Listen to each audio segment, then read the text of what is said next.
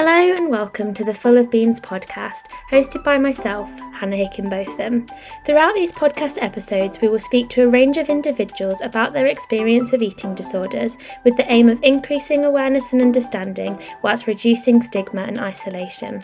Please note that the topics discussed in this podcast may be triggering for some individuals, so tread lightly, check in with yourself, and reflect on these conversations.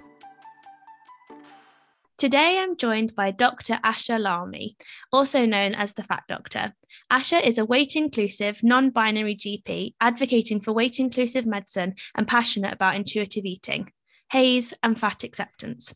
Asha joins us today as part of Eating Disorder Awareness Week to discuss the role of a GP in eating disorder treatment and how we can work to abolish weight stigma, which is so heavily embedded into medicine, specifically eating disorders. Hello, Asha.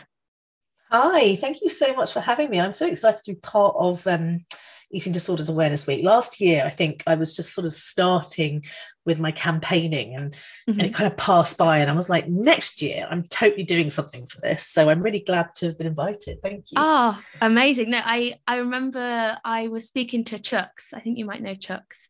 And I was asking him like, oh, do you know any doctors that might be interested? Yeah. And then Chucks said that you were coming to the eating disorder awareness talks that we were doing. And I was like, there is no better GP. Like I have to speak to Asha.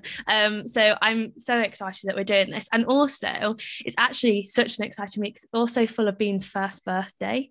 And I was like thinking back and I was like, wow, I timed that so well for it to be Eating Disorders Awareness Week. And then I was like, no, Hannah, you planned it so that it was in Eating Disorders Awareness Week. There was no like fluke about that. So yeah, this episode is really exciting. It's Eating Disorder Awareness Week. It's our first birthday. So it's a very good one to be having for the first birthday. I was just going to say, let me take this opportunity to wish you a happy birthday, get that out there, and then we carry on. Very important. Yes, absolutely. I might even play Happy Birthday when I put the podcast together. I think that might have to happen. But yeah, I am really excited to talk to you. I've had loads of interest from the listeners as well with questions for you at the end. So that'll be excellent to go through. But I guess I wanted to start with, if we're thinking about GPs, in terms of the responsibility for a patient with their treatment, what would you say is the responsibility of the GP in eating disorder treatment? So I think it depends on where you are, doesn't it? It depends on where you are in your journey. I think, first of all, GPs are probably going to be the ones that are going to pick up on eating disorders, or should be the ones to pick up on eating disorders. So if you've never sort of openly admitted it, or you're not even sure if you have an eating disorder, then actually probably chances are you're going to go see your GP first, and that's what most people do. So recognition of eating disorders and knowing the process by which you can refer somebody into the eating disorder service, in your local area, because it's different wherever you are. Obviously, we work with multidisciplinary teams across the fields in all different areas of healthcare, whether it's pediatrics or, elderly care, geriatrics, I don't say that anymore, elderly care, whether it's a psychiatry, whether it's obstetrics, whether it's chronic health. So we're used to working in multidisciplinary teams. And actually, I think you don't have a multidisciplinary team without a GP involved somehow, because your GP is the person that is responsible ultimately for your healthcare.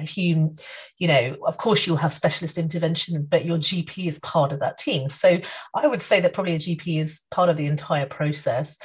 And then, if you're not part of eating disorder services, because of course not everybody who has an eating disorder is part of the service, or maybe they've, left the service, maybe they're, at a different place in their recovery, you're still going to be going and seeing your GP all the time.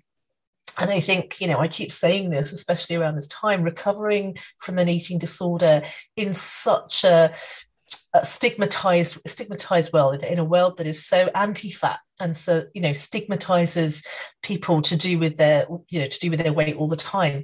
I guess you could be going to see your GP about a sore thumb that has absolutely nothing to do with your eating disorder, and they can trigger your eating disorder. So I actually think probably the biggest impact that we have on people is probably when you come to see us about regular stuff that has nothing to do with an eating disorder, but we somehow find a way to sort of trigger some very negative thoughts and feelings, which I think is one of the most important things to work on as a service as a whole.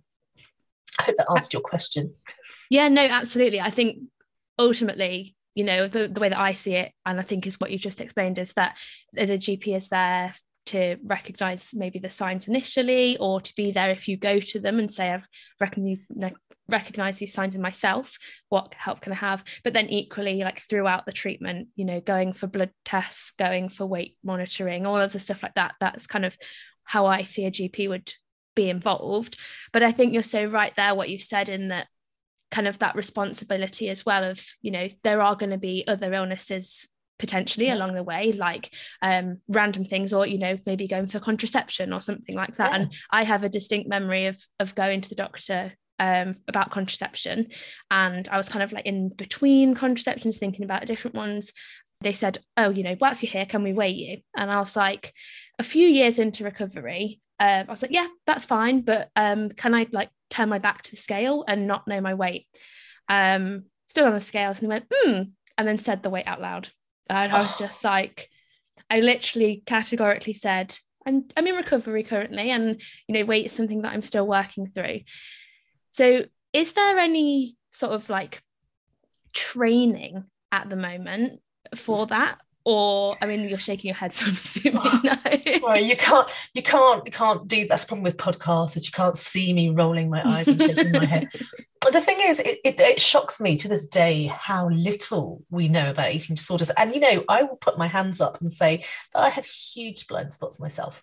When I started a year ago, kind of advocating and talking about weight stigma, medical weight stigma, it was actually the eating disorder community who came alongside and actually taught me so much stuff, because it's so important, isn't it? Like the things that doctors and nurses and allied healthcare professionals do that that show a complete utter sort of ignorance. Forgive me, you know, I don't think there is any other word, ignorance, and sometimes beyond ignorance. Sometimes I think it sort of crosses a line into almost bullying. It depends on who you are, depends on who you're seeing. But, you know, there is no need to weigh people in general. In general, there's no need to weigh you. Now, of course, if it's part of your eating disorders treatment and we've been told that we have to do regular weighings, that's fine. And of course, I would assume that for every person, the way that's dealt with would be sensitively, and, you know, there'd be guidance around how it's going to be, when it's going to be, not haphazard whenever we want to.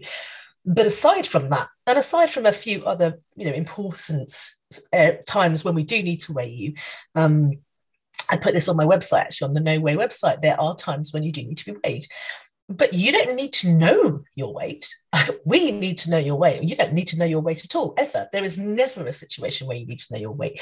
So, you know, this idea that you went into a GP, and I'm so glad that you were quite far along in your recovery and you were able to advocate for yourself. Even then, it wasn't done properly. But, you know, imagine how many people are out there that either have never disclosed that they have an eating disorder, or it's never been picked up on, or they're in a larger body, so it's being ignored, or worse still, they're in a larger body and their doctor or nurse thinks they're doing them a favour by weighing them and telling them their weight. You know, so there's all types of different people in this, you know, in this situation, in this scenario. But you literally never have to tell a person their weight. Never. There is never a reason to tell a person their weight, except for if they ask to know it.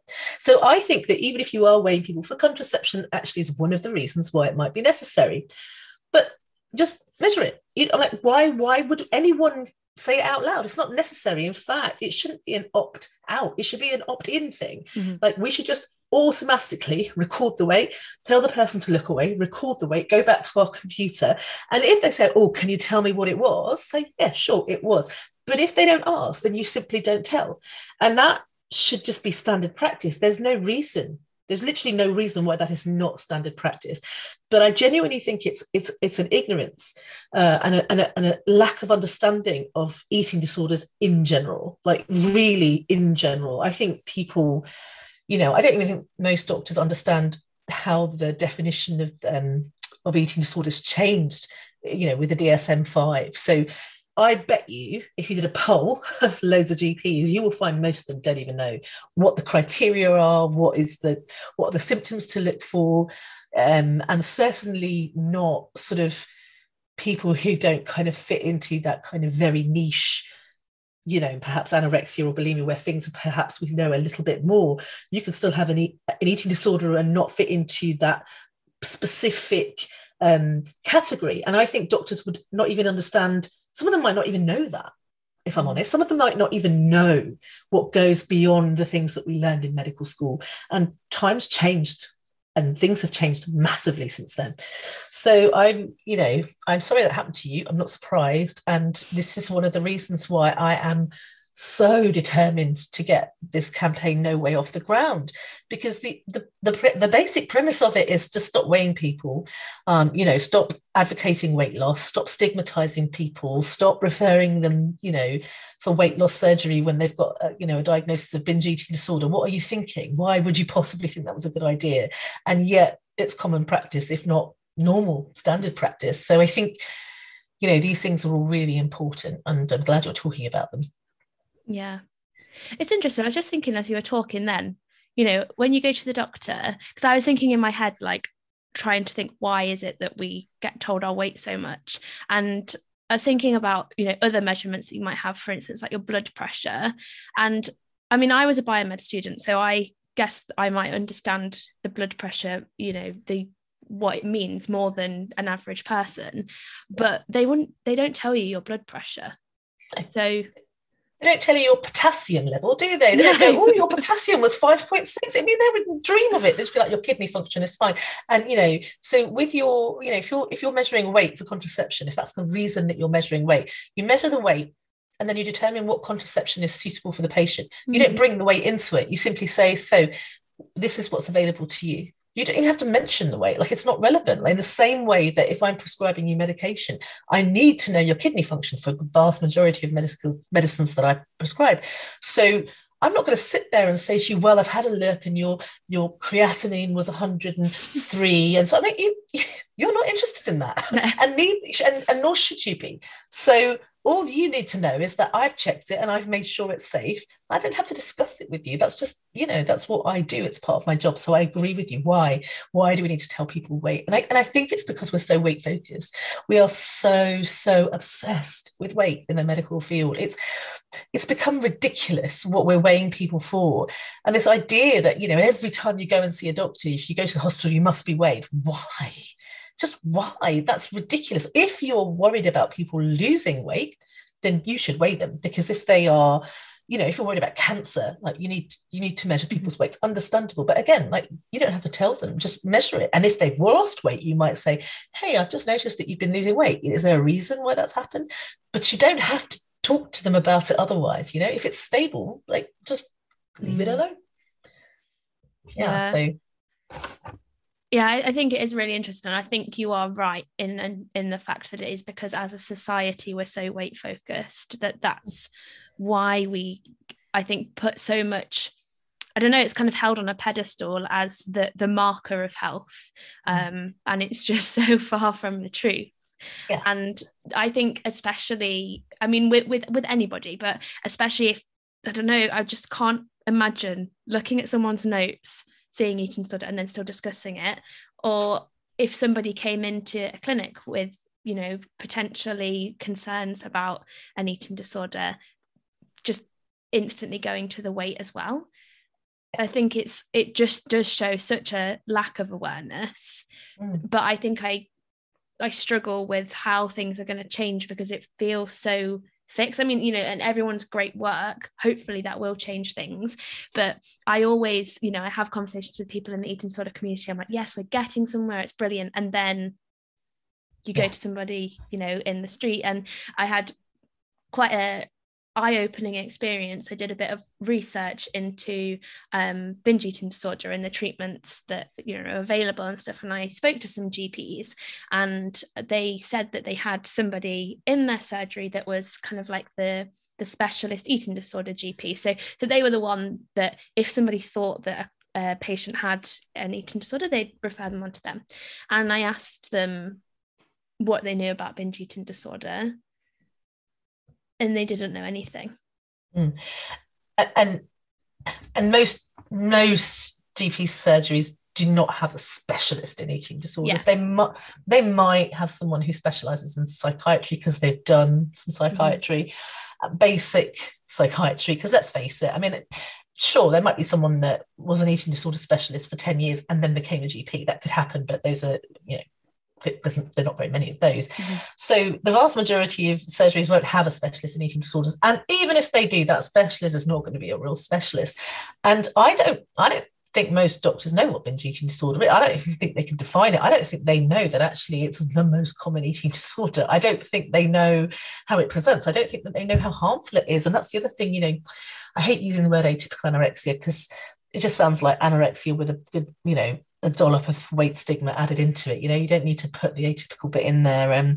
But nevertheless, looking at the studies to show sort of the physical health consequences and the outcomes, you know, I think doctors understand that it's the eating disorder that can seriously damage your health. It doesn't matter what your starting weight was, and that's always really upsetting to hear my colleagues be so ignorant of the fact that eating disorders present in a number of different ways, and you just have to be very aware of the subtle ways that they can present, and that there will be certain you might hear from a patient and you might think, oh yeah, that's odd, let's pick at that, because that's how a GP consultation goes. You know, we're always looking for underlying mental health. You know, we're always thinking like, is there a red flag in this consultation that I'm missing? What am I missing? What have I not got here? Why is this person really here?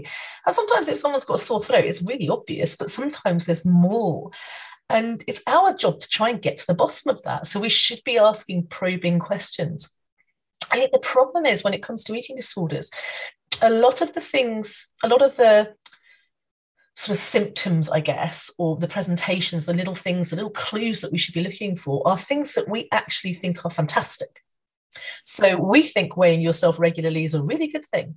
And we think intentionally losing weight, you know, by sort of dropping your calories to 800 calories a day, well, actually, we think that's good. We prescribe that to people all the time.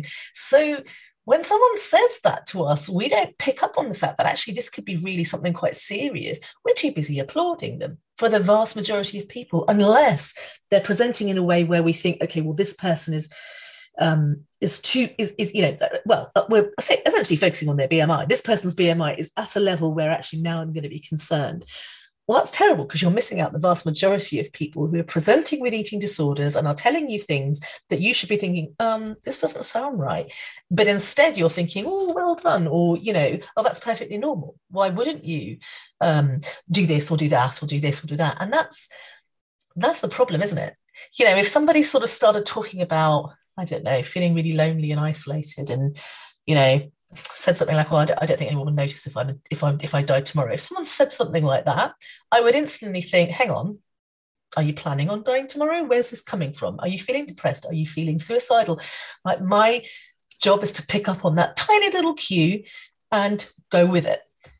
But if somebody said something to me that is sort of, you know, perhaps suggestive of an underlying eating disorder, I may well, if I sort of really don't like fatness and don't like the idea of patients being fat, so I actually really like my patients to be doing whatever they can to become thin, I might completely miss that clue, because I'm so focused on the importance of weight loss that I've just completely missed the fact that someone's essentially crying out for help. They might have come in for, like I said, a sore thumb, but they're actually there to tell me that something else is going on and I've completely missed it. And I bet you there will be people listening today that will say, you know what, that happened to me. I went to see my doctor and I sort of hinted at it because it was really hard to say, I think I have an eating disorder.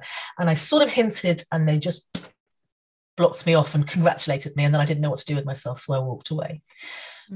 Real problems. Yeah. I think you have knocked the nail on the head completely, in that, you know, I mean, I guess if we're thinking about anorexia or atypical anorexia or whatever, the behaviors that people engage in are the ones that in society you get a round of applause for.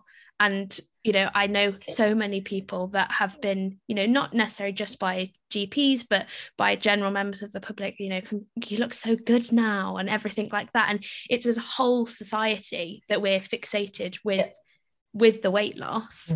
So I guess my kind of question, and I don't know if this is what somebody might say as a GP, because I'm not a GP myself, but my sort of, I guess the way that I see a GP is that they know a lot about everything.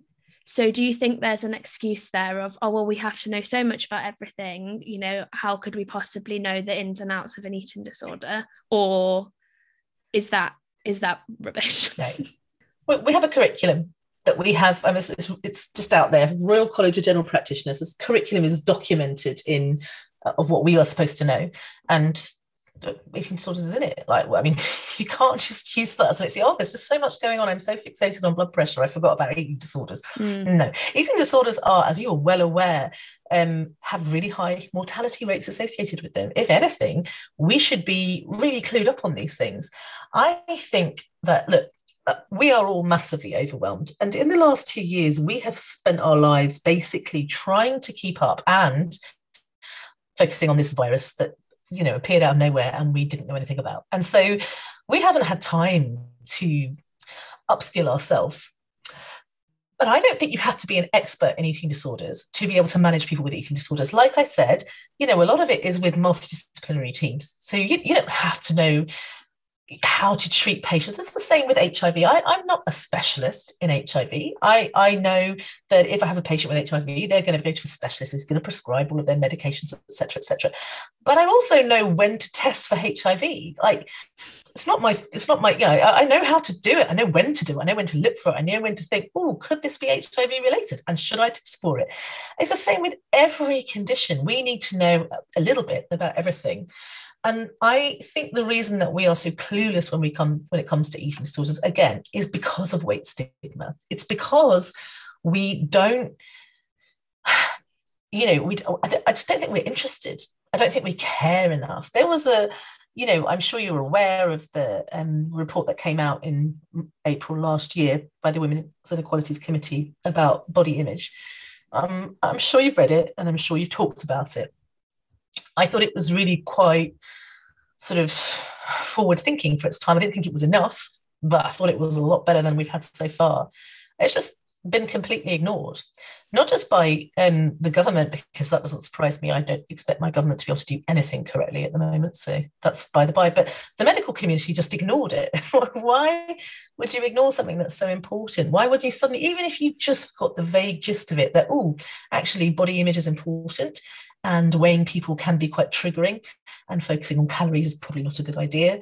And I've heard some horror stories of things that GPs have said. I mean, vile things that I, as far as I'm concerned, are massively abusive and should be reported to the highest level, because you can't get away with saying that to patients, but they do. So, you know, I think that if you're asking why don't GPs know, the answer is not because they're too busy. Realistically, they're overwhelmed, but it's probably because they're not trained enough in it. But beyond that, it's probably because of the world that we live in. So you've got to remember that doctors live in the world like everybody else. And if they're watching the telly and they see loads of information about eating disorders all of a sudden, they might pick up on that more than they will because they read a textbook or they read an article in a journal. So the more we talk about eating disorders and eating disorders awareness, and the more we talk about the more unusual presentations, the more we talk about how things have progressed, how treatment has progressed, and the more we talk about how challenging it is to recover into such a fat-phobic world, the more this is talked about, the more GPs will become aware of it because it's kind of buzzing around them. And I think the more they'll pay attention. They can't use ignorance as being too busy as an excuse, though. That's it doesn't work that way. Yeah, I mean, I think as we discussed at the start, there's a responsibility. So, you know, that should be upheld. But I think you're right about, you know, having more conversations and talking about it more, because I think currently the only time that eating disorders are almost put into the realm of the general populace rather than just those who have an interest and are listening, which obviously fantastic, but often, you know, when we're having these conversations, it will be people that are already passionate about the awareness. often when it kind of gets to the media, it's the worst case scenario. It's somebody that has your stereotypical eating disorder, which is obviously absolutely horrific, but it tends to be anorexia, it tends to be a really low BMI, it tends to be a female. They're the ones that make it to the media because it's the shock factor. And it's almost like, how do we share so many stories of people that are, the different to what we might stereotypically think is an eating disorder, but it's not got that shock factor or that kind of, oh my God, that makes it to the media. And it's almost, how do we share the norm or the not norm, as they see it, when it's not like horrifically shocking. Yeah, and we want tantalizing media, don't we? Nobody's really interested in media, whether it be social media or whether it be television, whatever, that sort of talks about real life experiences. Maybe the general public is crying out for that, actually, but the people who sort of commission these things, the bosses, the executives, the whoever are not interested in sort of listening to a range of people. They're far more interested in showing somebody that they can, I wouldn't say fetishize, but what is the word I'm looking for? That they sort of make a spectacle out of. And I've been approached by a few media companies in the past who've asked me whether I'd get involved in this project or that project. And my first response has been, look, if you are going to sort of make it a tantalizing, make it sort of a spectacle. If you're going to make fatness a spectacle, I'm not interested. If you're interested in sharing real life, real true stories, and doing it with integrity, then I'll be on board. And I think the problem is with showing that extreme, we are actually talking about a very small percentage of people with eating disorders, right? Like the vast majority of people don't present this way, or certainly don't end up this way. And yet the studies have shown us that you don't have to get to this extreme to have such a negative impact on your health. It's far more important to talk about the people who you're probably going to miss, and that actually, at the moment, for example, I'm looking at a lot of social media and what I'm seeing certain things that are constantly popping up in my social media feed that I'm thinking it's really unhealthy and must be super triggering for anybody with an eating disorder. But these things are still lauded as kind of, the epitome of health, like, spending so many hours at a gym or eating this way or not eating this way, we still think that's a good thing. And how can we possibly go from that, which is our current reality, to actually saying, do you know what, some of these people, not all of them, so these people probably have an eating disorder and are promoting eating disorder behavior or disordered eating, certainly, and in some cases, classic features of eating disorders. And this is not something that we should be seeing in algorithms, and this is not something that should be popping up into social media feeds. Even if we are able to exclude the most kind of obvious stuff, we've still got a lot of that kind of underlying stuff that we as a society that is triggering. And so I actually think there has to be a huge shift in society. There has to be this massive change. It has to be dramatic, I think. I was talking with someone, who sort of asked me once what I thought the solution was. And I have said this on multiple occasions. When asked, like, what is the solution? I always say, look, if you've got a building that is subsiding and is collapsing because the foundations are not solid enough to hold it up, if that's where you're at, your foundations are so rotten, they are so broken, they're crumbling themselves, that this building is not staying up. Like, you can plaster over the cracks all you like, that building is coming down one way or another. So what's the solution? We all know what the solution is. The solution is to level the building, dig out the foundations and start again. And that is the solution for all of the problems we're seeing, not just with eating disorders, but actually with weight stigma in general, because it's impacting so many areas of the medical community. We literally have to demolish it and start again. And practically, I'm not suggesting that we need to get rid of the NHS or anything, don't get me wrong, but we have to be drastic in our action. We can't just do like a 1 hour teaching on eating disorders and assume that somehow doctors are all going to be good, because they're not. It starts at the very beginning. It starts with tackling society. It starts with tackling stigma. It starts by assessing stigma. It also starts by talking to doctors, trainee nurses about social justice. How can we be in the professions that we're in and never once have a conversation in medical school or whatever school you went to train about social justice? Like, what are we thinking? We need to start again. So yeah, I'm, I suppose, slightly anarchistic in that way. I'm an anarchist. I want to burn the world down. But there has to be. We have to do it in a sensible way. We don't want to destroy people's lives. But there needs to be something quite drastic that happens here. I don't think plastering over it is going to make much of a difference. No, I think you're completely right. I think what's happened now is we've just sort of, this new health and wellness stream has come through, and like you say, the disordered behaviors in terms of food and exercise and stuff, they are just normalized, which I think that does make I think that, tied together with the sort of dramatization or kind of going to the extreme in the media, it makes anybody with an experience of an eating disorder question, do I actually have a problem? Because it's all around you.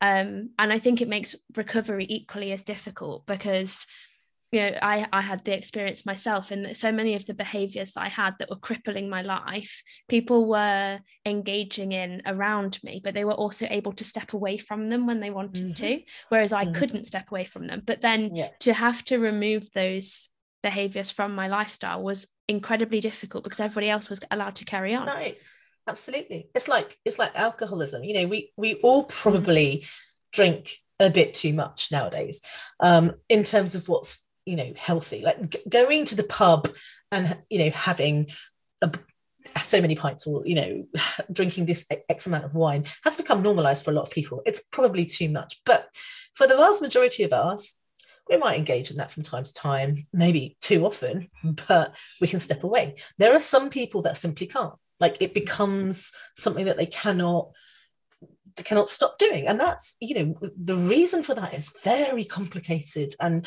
involves genetics, neuroscience, neurobiology, neurochemistry. It involves childhood trauma and understanding why you work the way you do. I mean, it's so complex and so nuanced. There's no this is why you become an alcoholic.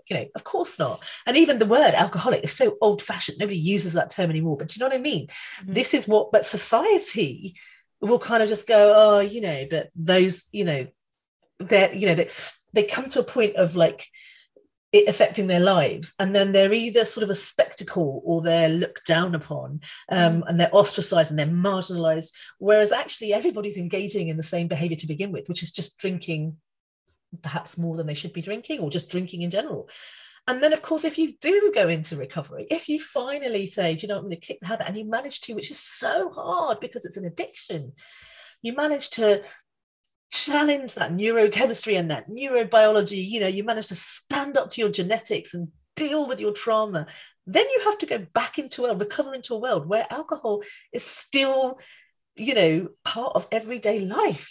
How do you do that? And I imagine with eating disorders, it's even harder, because you cannot drink, but you have to eat. So now you're having to eat in a way that isn't disordered, and that must be so hard. But I say to everybody I know with eating disorder, recovering into the world we live in, this fat phobic society that is really sort of so obsessed with dieting and weight cycling and applauding weight loss, and open any magazine, look how much better so and so looks, and all of this stuff.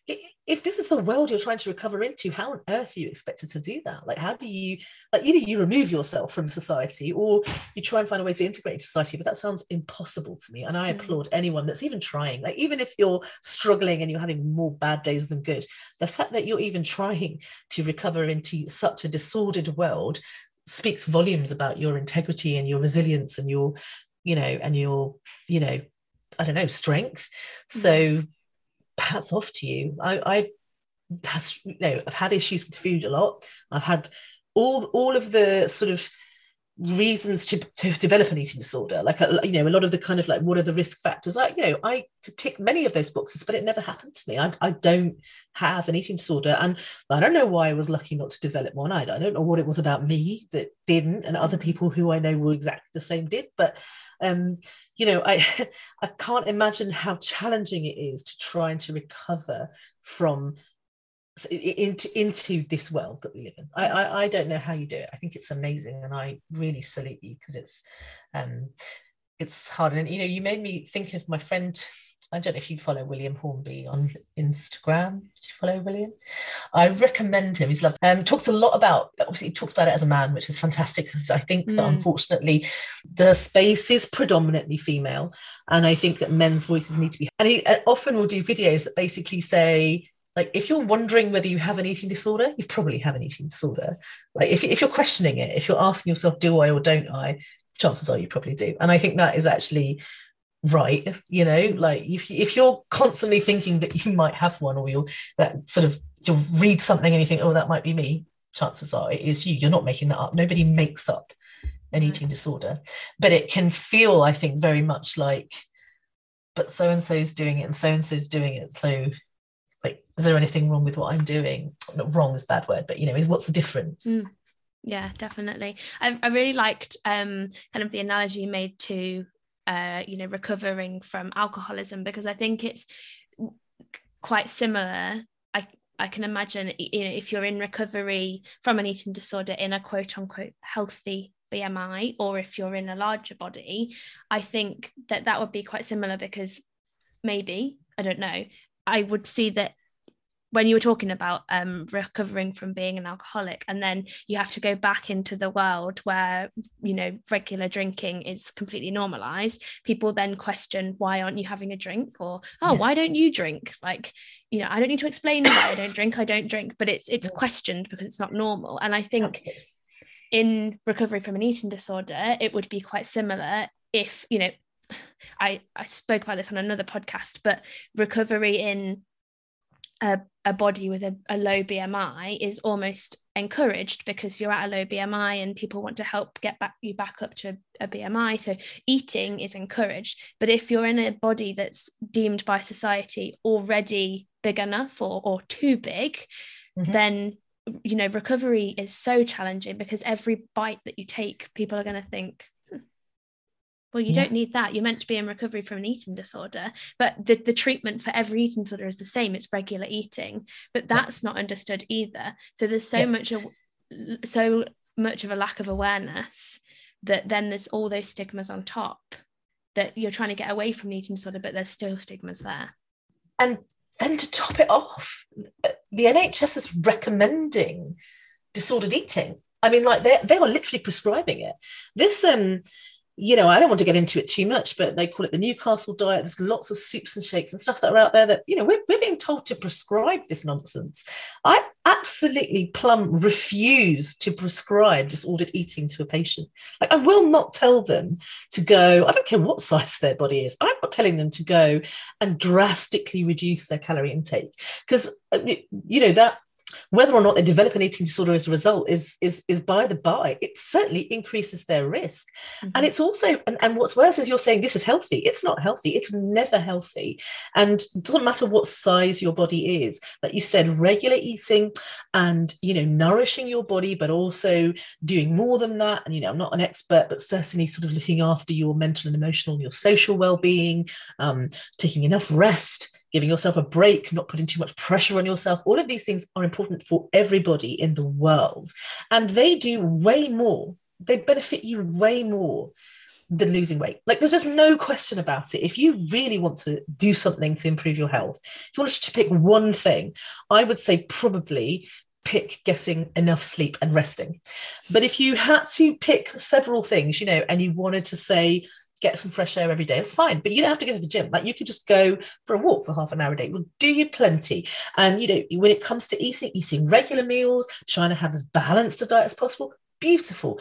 But watching what you eat, monitoring what you eat, recording what you eat, measuring what you eat, this is all very damaging as far as I'm concerned. This is not healthy. This is not promoting health. So like you said, I think when you're in a smaller body, this kind of, constantly watching what you're eating and measuring it and recording it and writing it down might be considered, I'm not an expert again, but might be considered unhealthy behavior. But when you're in a larger body, this is considered the treatment for your body. And now it's take this drug. And, in order to take this drug, this weight loss drug, you have to be on it for life. Otherwise, you will regain the weight straight away. So basically take this drug that you'll be dependent on for the rest of your life so that you're not fat. Or have weight loss surgery, literally mutilate your body and constrict your stomach so much that you're no longer able to eat normal portions. Or, normal is a funny word, but yeah, surely normal portions. This is recommended. This is recommended to people with binge eating disorder. And it is very, very, very clear from the data that people with binge eating disorder are far less likely to have success from weight loss surgery, but also that it will make their binge eating disorder worse, or any eating disorder worse.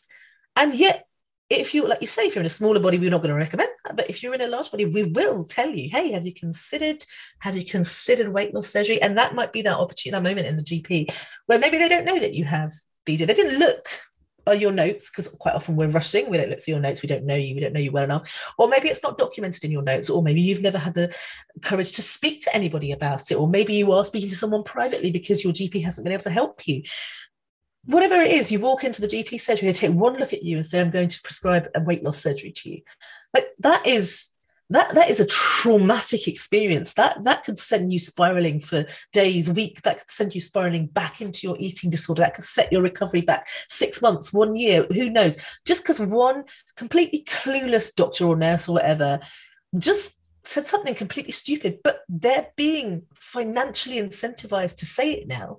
So like they feel like they're obligated to recommend it. It's that bad. So it's such a messed up world that we're living in. Like I said, like when I said we needed to sort of level it to the ground, I wasn't just sort of trying to be dramatic here. I was being serious. How do how do we even begin to fix that nonsense? But take it from a doctor who has done a lot of research into this. There's very few things that you can do to control your health. The vast majority of your health is beyond your control.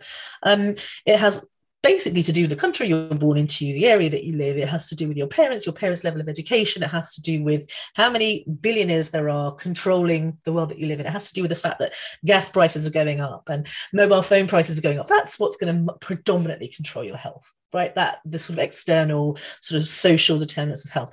The stuff you have control over, probably, if you really want to get into it, like reducing stress is probably the best thing that you could possibly do.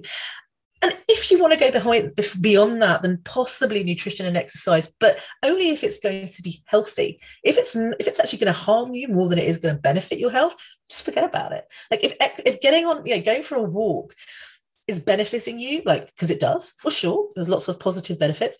But if for you as an individual, the risks of going for a walk because you have a history of exercise addiction, or that was part of your eating disorder, a complex relationship with exercise, don't go for a walk. Like, it's fine. Nothing will happen to you. It is going to have such a minuscule impact on your health.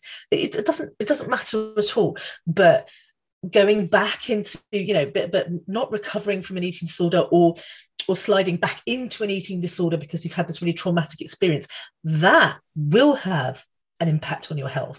So, I think that, you need to make it really clear. And I have designed cards that you can take into your GP surgery with you at any point in time and literally show it to your doctor or nurse and just be like, literally, don't weigh me. I don't give you my consent. And you can withdraw your consent for weighing at any point in time, as long as you are competent. So sometimes that does impact certain people with an eating disorder if they have been deemed incompetent. That means they've been sectioned under the Mental Health Act. But as long as you are competent, you can withdraw your consent from anything. And being weighed is one of those things. Even if it's necessary, you can still say, no, don't want it. Like in the same way that if you're a Jehovah's Witness and you come into a hospital and you're bleeding out, we say you need a blood transfusion. You say, no, it's against my religious beliefs. I will not take a blood transfusion. I can't do anything about that. That's your decision. So, we have autonomy over our bodies. You never have to be weighed. You never have to be pressured into being weighed. And you can literally just say no. And I have heard from a few people that these cards are now being shown to doctors, and the doctors are really angry about it, really peed off, and they're all writing about it in their little WhatsApp groups. And I have to say, I'm thrilled. I am delighted to hear this, because that's what I was hoping for. That's what I was aiming for. I want to annoy as many doctors as I possibly can, because they can't get away with this any longer. They just simply can't. It's not ethical, it's not legal, it's not anything. So we have to challenge them. So if you as an individual want to challenge your doctor, the easiest thing you can say is, nope, don't weigh me, done. Don't even have this conversation. Just, a hand up, literally in front of you, saying no very clearly. Think of consent to be weighed exactly as you would consider consent to have sex. It should be exactly the same, right? Like consent is consent, no matter what it is. So in the same way that you would say, no, I don't want to have a sexual encounter with you, you can also say, no, I don't want to be weighed. And that should be the end of that. End of discussion. Anyone that is trying to go against you is like somebody who's trying to essentially coerce somebody into a sexual encounter that they don't want, right? And we all know what that is. We all know what that's called. So the same applies for your healthcare professional. And don't forget it. And if they are persisting, you can literally get up and walk out. And if you're having trouble, you can always try and get in touch with me, because I'm here to advocate for you if your doctor is really misbehaving. They shouldn't, but if they are, let me know. It's honestly such a breath of fresh air hearing you speak. And I just hope that there are other GPs listening who are equally as interested and as passionate and wanting to kind of get involved with you, because especially when you were talking about exercise addiction, that's something that I have struggled with, still struggle with, but nobody gets it, because exercise is good for you. And that is all that matters. Exercise, no matter what, is good for you. And the fact that you can do all the exercise you can do is so great. And you've got so much self-control, and you're such strong willpower. And it's utter rubbish. But I have only ever spoken about it in a therapeutic setting, because I would never go to my GP to say I have an issue with exercise, because I know what the response would be. So it's sad. It really, really is. But it's so positive to hear you speak about it and to understand it and to get it. Thank you. I would remind everybody that the other thing we have to remember is when you see an epidemiological study, if you have a study that shows that exercise is quote unquote good for you, first of all, that's a rubbish study, because what does good for you mean? But let's just say that you found that exercise reduces the risk of cardiovascular disease, which there are studies that show this, no question. But that's an epidemiological study that is talking about the entire population. The individual sitting in front of you is not a statistic. They're a person. They're a human being. There may be many reasons why they can't exercise. They may have chronic fatigue syndrome. They may be in chronic pain. They may be working 3 jobs a day and just not have time. They may have a history of exercise addiction. All of these things are important to factor in to the individual care you should be providing to patients. So, sure, it will reduce your risk of heart disease. Say it reduces your risk of heart disease by 5%. I don't know what the statistics are, but say by 5%. But if you have a history of exercise addiction, which was part of your eating disorder, well, we all know that that's a massive risk. It's like trying to get somebody to exercise and telling them it's good for their health. Yeah, but it's also very bad for some people's health. So you have to just ask yourself as an individual, what are the benefits and what are the risks? And which one, it's a pros and cons list, ultimately, for me as an individual. So the benefits might be, it may slightly reduce your risk of heart disease. But of course, it doesn't reduce it that much. It's a really small percentage. The vast majority of people, like the most important thing, the most important risk for heart disease is age. And second is being male. Like those are the big risk factors. Like you're more likely to get heart disease as you get older. So this exercise thing, yeah, sure. If there's no risks, then great. But if there are risks, and if weight stigma is a risk, that's what we have to remember. Weight stigma is a risk. It is bad for our health. So if we're being shamed into exercising, that is a risk. That is not a benefit. So you should be exercising if you want to, because it makes you feel good. But if you don't want to, because it doesn't make you feel good, or if it actually might make you feel bad, then don't. do it. There's plenty of other things you can do. Like I said, get enough sleep. That's usually fairly easy to work on unless you have narcolepsy. So work on reducing your stress. Forget the exercise. Who cares? It's not a big deal. It's not the end of the world.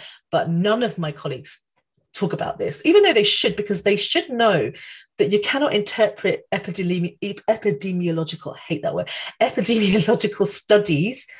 You can't use those to give individual care. They can inform your individualized care, but they cannot be the only thing you think about when giving individualized care. So I'm sorry that my colleagues aren't getting it, but you are right. You are in the right. And if you think to yourself, well, maybe I should be listening to the GP, no, you know your body best. If exercising is going to cause more harm than good, don't exercise. End of discussion. Absolutely. Yeah. And I think this is what I have been rattling on about on this podcast for a year now. But it's, like you said, use the data to inform your practice, but when it comes to the individual's care, you have to take that individual on an individual basis. And I was talking about this a few weeks ago with a guy called Adam, and he has a stoma. So his treatment for his eating disorder, he has to use laxatives. Normally in eating disorder treatment, you would get rid of those laxatives as soon as possible, but he needs that. And doctors struggle to understand that because they see laxatives and think bad. Whereas, there's so many different situations where people will have different illnesses or different conditions alongside that you have to take into account. And it might mean that the standardized treatment for somebody won't work. And they might not even have another condition. The standardized treatment might just not work. So... Yeah. Medicine 101, baby. Like, if you haven't gotten that, how'd you graduate? Like, that was the first thing they taught us. And by the way, Adam, I love him. Yeah. I do love him. Yes. And he knows I love him because I tell him on a regular basis. He is an absolute angel. And he's actually, when I said I've learned a lot from, like, Adam's one of the people I've learned a lot of stuff from. He is such a gem. So if he's listening in right now, I love you, Adam. Well, let's hope he is. That would be brilliant for him to hear. Thank you so much. That was incredible. And I really hope that we touched on so many different things and really gave people some food for thought. I do have some questions from the listeners. What you've been wanting to ask. So the first question is, from your perspective, what does ideal early intervention for eating disorders look like? Ooh, juicy question. Well, first of all, it's got to be early recognition, right? And we have to be prying a little bit, I think. And, when I say prying, I don't mean like poking, but as I said, GPs should be picking up on cues and clues within the history. And there are probably certain groups of people that we should be looking out for specifically, certain groups of individuals who may be at higher risk. So I would be looking, with my very basic knowledge, I would say probably adolescents, looking for disordered eating patterns in adolescents. And of course, all the studies show that, weight talk, diet talk, et cetera, in adolescents massively predisposes to an eating disorder. And I wouldn't look at the body, because it can go one of two ways, right? Like, you can lose weight, but you can also gain a lot of weight during that period of time. And I would be equally as interested to find out if things were okay, and maybe ask a few questions subtly. You don't want to be like, hey, do you have an eating disorder? That's totally inappropriate. But you can ask some questions and get some clues and maybe explore those issues with your patients. You're probably going to be doing that over several appointments, not just one. Of course, early intervention really is prevention. And prevention is, quite frankly, the obvious thing is stop weighing children and stop talking about diets at all, and talking about disordered eating stuff in school. Diet talk, weight talk, all of that stuff in school massively predisposes young people to developing disordered eating, and over time disordered eating can develop into an eating disorder. So I would be looking at adolescents, I would be looking at certain groups of people, I would be trying to pick up on things, and of course, then so this is the problem, then you think, I've got a patient with an eating disorder, and then you get stuck, because then you're like, what do I do now? Because unfortunately then to refer them into services, depending on where you are, can be really difficult. I don't know how many people have experienced this, but are being told that they're just not serious enough or severe enough or thin enough. Ultimately, their BMI is not low enough to qualify for treatment. So what that means is that GPs are going to have to do a lot of them, not just GPs, but the GP, the general practice, the primary care team are going to have to do a lot of the sort of managing of people with eating disorders that are quote unquote not severe enough to warrant a secondary care referral.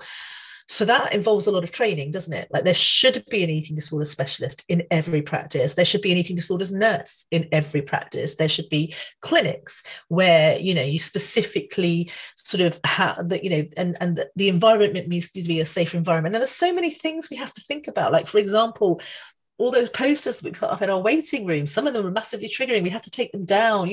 There's so many things that we need to do, but I think that it starts with us being more proactive at looking for the symptoms and the presentation, and then in an ideal world, starting treatment straight away. And if it's not something that can be managed in secondary care, then we're going to have to upskill members of the primary care team, which we have done for many conditions. Diabetes nowadays is almost wholly looked after by the primary care team. Secondary care rarely get involved, so we can do that with eating disorders too. It just requires some training. So I think that's it. And really, as I said, prevention is better than cure. The most important thing we need to stop, eating disorders have spiked. They've gone up massively. We know that this is all driven by our obsession with weight and wellness culture, quote unquote wellness culture. So, we need to put a stop to that. As the government itself, the House of Commons itself said, stop putting calories on menus, stop weighing children, stop talking about BMI. They made it very clear what we should be doing. It's there in black and white. Just follow the damn document. How hard is that? Why do you think it's not been listened to or followed? Oh, I know exactly why it hasn't been. Like, I can tell you in detail. It's very simple. The report came out in April. In July, 1st of July, the Conservative government introduced the, now I need to get the correct term, I think it's the Digital Weight Management Service. I think it's called the Digital Weight Management Service. 1st of July, the government introduced a service in which basically anyone and everyone can go on a 12-week course to quote unquote manage their weights. And when I say manage their weight, I mean develop disordered eating, because you go into a room, you weigh yourself, you have to share your weight. It's a bit like Weight Watchers. You have to monitor all the food that you're eating, you have to write it all down, all this stuff that we know is bad for you. The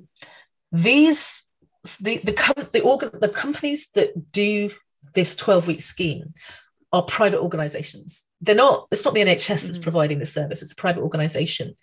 There's a lot of money changing hands here, folks. A lot of money. GPs are now financially incentivized across the country, financially incentivized to refer you into the scheme. Whether or not you accept the referral doesn't matter. They just have to refer you and they get money. So, whenever you're looking for a reason, the answer is almost always money. It's almost always money. And it was so obvious because, it was literally April and then July 1st. This plan has been in motion for a really long time. And it is there is the all-party parliamentary group on, I hate this word, but on obesity, and they, for a very long time, have been pushing this agenda. If you look at the minutes of their meeting now, it goes back for years. And again, the money that's sort of there, the contracts that are there, the drug companies that are paying for the, and supporting these things. Like, it's always, if you follow money, it's not hard to find. It's really not. You just have to look a company up on Companies House and you can see why that's not being followed. It will never be followed because there's no money in it. Like, there is no money in removing calories. There's no money in not weighing children. Weighing children and obsessing over people's weight increases the number of referrals into the digital weight management service, which increases the amount of money that these private organizations can get. And then beyond that, will probably, now that this new weight loss drug is available, will increase Novo Nordisk, who manufacture this weight loss drug, will increase their profits exponentially because everyone's going to start going on them.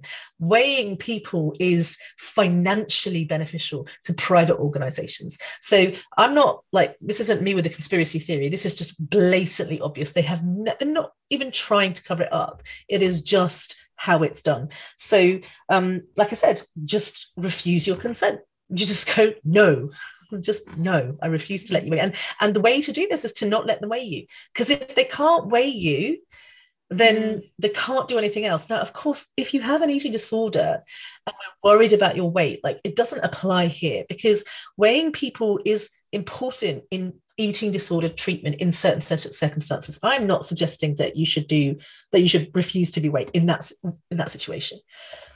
But as a general population and people who don't have an eating disorder, the way to support the eating disorder community is to say, to be an ally, is to say, this is nonsense. Follow the House of Commons report and stop putting profit over people. And you can do that. If you don't have an eating disorder and you want to be an ally, that's how you do it. You make a fuss and just say, it doesn't matter what size you are, just say no, full stop, no, because once there's no money in it, they'll back off and find somewhere else. So another way to make money, ultimately.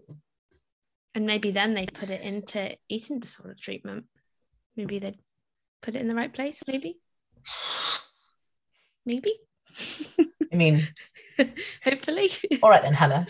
Sure. I can have dreams, okay? Oh, very naive and idealistic. Yeah. Yes, very naive, but I am naive, so I'm just gonna keep smiling and think that's what will happen when we all go no. That's what's gonna happen. Another question that we had. Okay. What should I expect with a BMI of more than 18.5 for my eating disorder treatment?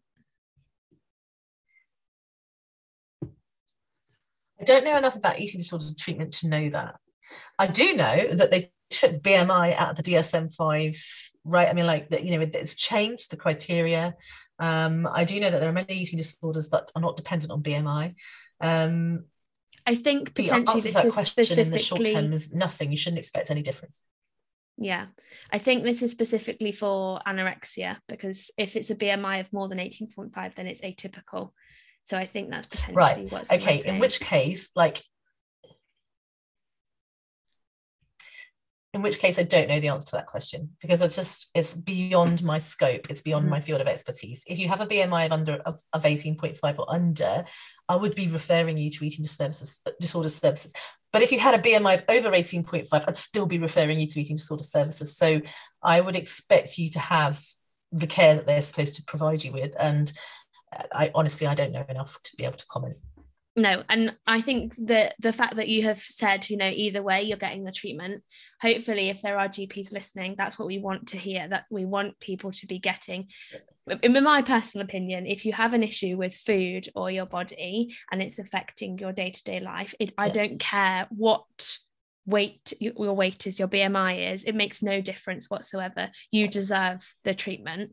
I think, unfortunately, we have got, because of the weight stigma that is in society, we do have a focus on the BMI, and I think because services are inundated now, you have to be at a low BMI in order to get support, and that is just unbelievably wrong.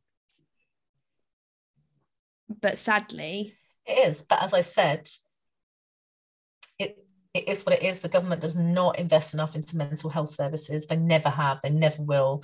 Again, there's no money in it. Drug companies aren't making. I mean, there's no money in mental health drugs. It's not popular. It's not exciting stuff like diabetes. So I think I would go back to what I was saying before. If you're a GP listening to this, listen to these people, listen to the lived experience of people with eating disorders. The best thing you can do is listen to your patient. And, don't assume you know what's best for them. Ask them what they need, and they should be able to tell you. And if they need help, they need help. It doesn't matter what their BMI is. That should go without saying. And if they can't access the services because the services are simply inundated, we have a responsibility, therefore, to upskill ourselves and offer the support that they need, because ultimately that's what we do as GPs. If secondary care is choosing not to look after our patients, then we have to. And it's not fair. It's not fair because, we can't cope either. It's not like we're just sitting around twiddling our thumbs. But there needs to be then, the CCGs need to start investing money into eating disorders, awareness and into sort of training and into, you know, putting a specialist into every surgery, or at least into the local area. Like, there's plenty of things that we can be doing. We've had to handle this for all sorts of things. Children and adolescent mental health, we've had to handle it for all mental health disorders, to be quite honest. We've had to deal with it, and it's not fair, and it shouldn't happen, and there should be, you know, there should be way more money invested into these services. There's no question about that. But if our patients are telling us, like, we are suffering in silence and you're not even treating us, and worse still, you probably gave me the eating disorder in the first place when you start harping on at me to lose weight, and now I'm struggling and I need help. Like, your job is to help them. I'm sorry, that's just our job. It's what we get paid for. We don't get paid that much, but it is what we get paid for. So we need to start talking locally. We're all in very small groups now, you know, and we have the power in our local area to say, all right, we need to take some money out of the pot and we need to upskill ourselves in this particular field. So do the analysis, do the research, do the audit. Like, start with an audit. It's not hard. We do it all the time. Do an audit, figure it out, ask some questions, get some local people from your local practice to come in and talk to the GPs and tell them what they need, and go from there. It's easy peasy stuff. Like, this is basic stuff that we can be doing, and I don't see why that's hard. We have a full plate, but we also have a responsibility to our patients, and I think that, like, we're constantly having to juggle that. But there's some very basic things that you can do that to make life easier for your set of patients, for your group of 20,000 or whatever it is. Do you think there's a difference between physical and mental health? Because I was just thinking in my head then, when you were saying about, you know, you have a responsibility for care and stuff. If I would imagine, maybe wrong, if someone came to you with a physical illness and said, I think I potentially have X, you would then run the tests to see if they had X. And then if they did, you'd provide preventative care. But it feels almost, when it's a mental health illness, that if someone presents and says, I think I have X, unless they fit very specific criteria, nothing happens. Correct. I think sort of historically, you know, we've always separated mental health from physical health, which is nonsense, because mental health is brain health. That's all it is. It's brain health, it's neurochemistry, it's neurobiology, right? I mean, you stick a person who's got a history of depression into a PET scanner, their brain's going to look different. Same with an eating disorder. So I actually call it brain health. I don't like mental health. I think mental health sort of separates that kind of, you know, that old-fashioned sort of thinking, I think, therefore I am, you know, whoever that philosopher was that was sort of separated the physical from the mental. Nonsense. It's just your brain, the way your brain is firing or misfiring in certain conditions. And so I think historically, because we've always separated it, we've always thought to ourselves, it's not our job. We deal with the physical, and we forget that the brain is very much part of the physical. In fact, the brain is probably the most important part of the physical. Mental health very much determines your physical health. So there is a difference, and you're absolutely right. If someone came in and said, I have a cough, I would run x-rays if necessary. I would examine their chest. I would prescribe treatment. If that didn't work, I prescribe a different treatment. I prescribe a different treatment. There is no difference between that and an eating disorder. It's just that historically, we were led to believe that physical health was more important than brain health. And we've never quite got out of that, which is a crying shame. And it's why I think ultimately we're struggling, because actually this is putting a huge burden on GPs, because, you know, people always say, oh, being fat is putting a burden on general practice. In my experience, it's mental health that's putting a burden on general practice, because if your mental health or your brain health is poor, your physical health will be poor. It will result in poor physical health one way or another. And so you're seeing all these patients and you're thinking to yourself, you probably need to fix your physical health thing. But I don't have the time to fix it. Even if I knew how to fix it, some of us do. Some of us are good at our job. We don't have the time. We've got 10 minutes. You can't fix a mental health problem with 10 minutes. You can't refer them to mental health services because they're pretty useless. Not because they want to be useless, but because they don't have the resources either. So what do? You're really stuck between a rock and a hard place. And I think because eating disorders is even more, I would say, well, I don't know if it is more, but, you know, depression and anxiety, we've been dealing with this a long time, and we're getting better at dealing with it in general practice. But eating disorders is maybe slightly more niche. Mm-hmm. And I think it's probably because we don't see enough people with eating disorders, because most of the people who have an eating disorder, they don't present with an eating disorder and they don't look like they have an eating disorder. we think of it as like really extreme case where we've got 2 or 3 patients in our practice who have a BMI of like, between 15 and 18 and who are having, treatment at so-and-so centre and, have been sectioned under the mental health. Like that's the very extreme version. And we forget about all the other people. So I think I wouldn't say it was niche, but I think unfortunately for most of my colleagues, it is niche because they've not listened to the hundreds of people who've spoken to them and written to them and emailed them every day saying this is my experience. So listening to lived experience would be a really good place to start, wouldn't it? Absolutely. Yeah. I think the best place to start, to be honest, because obviously everybody's experience is individual, like we said, and everybody has a different experience, but listen to what went right when somebody went to their doctor, what went wrong, get things from both sides, because there will be things that doctors are doing fantastically and there will be doing things that could be improved. But if we pile that all together, you don't need much more than that to be able to provide. I personally don't think it's majorly difficult.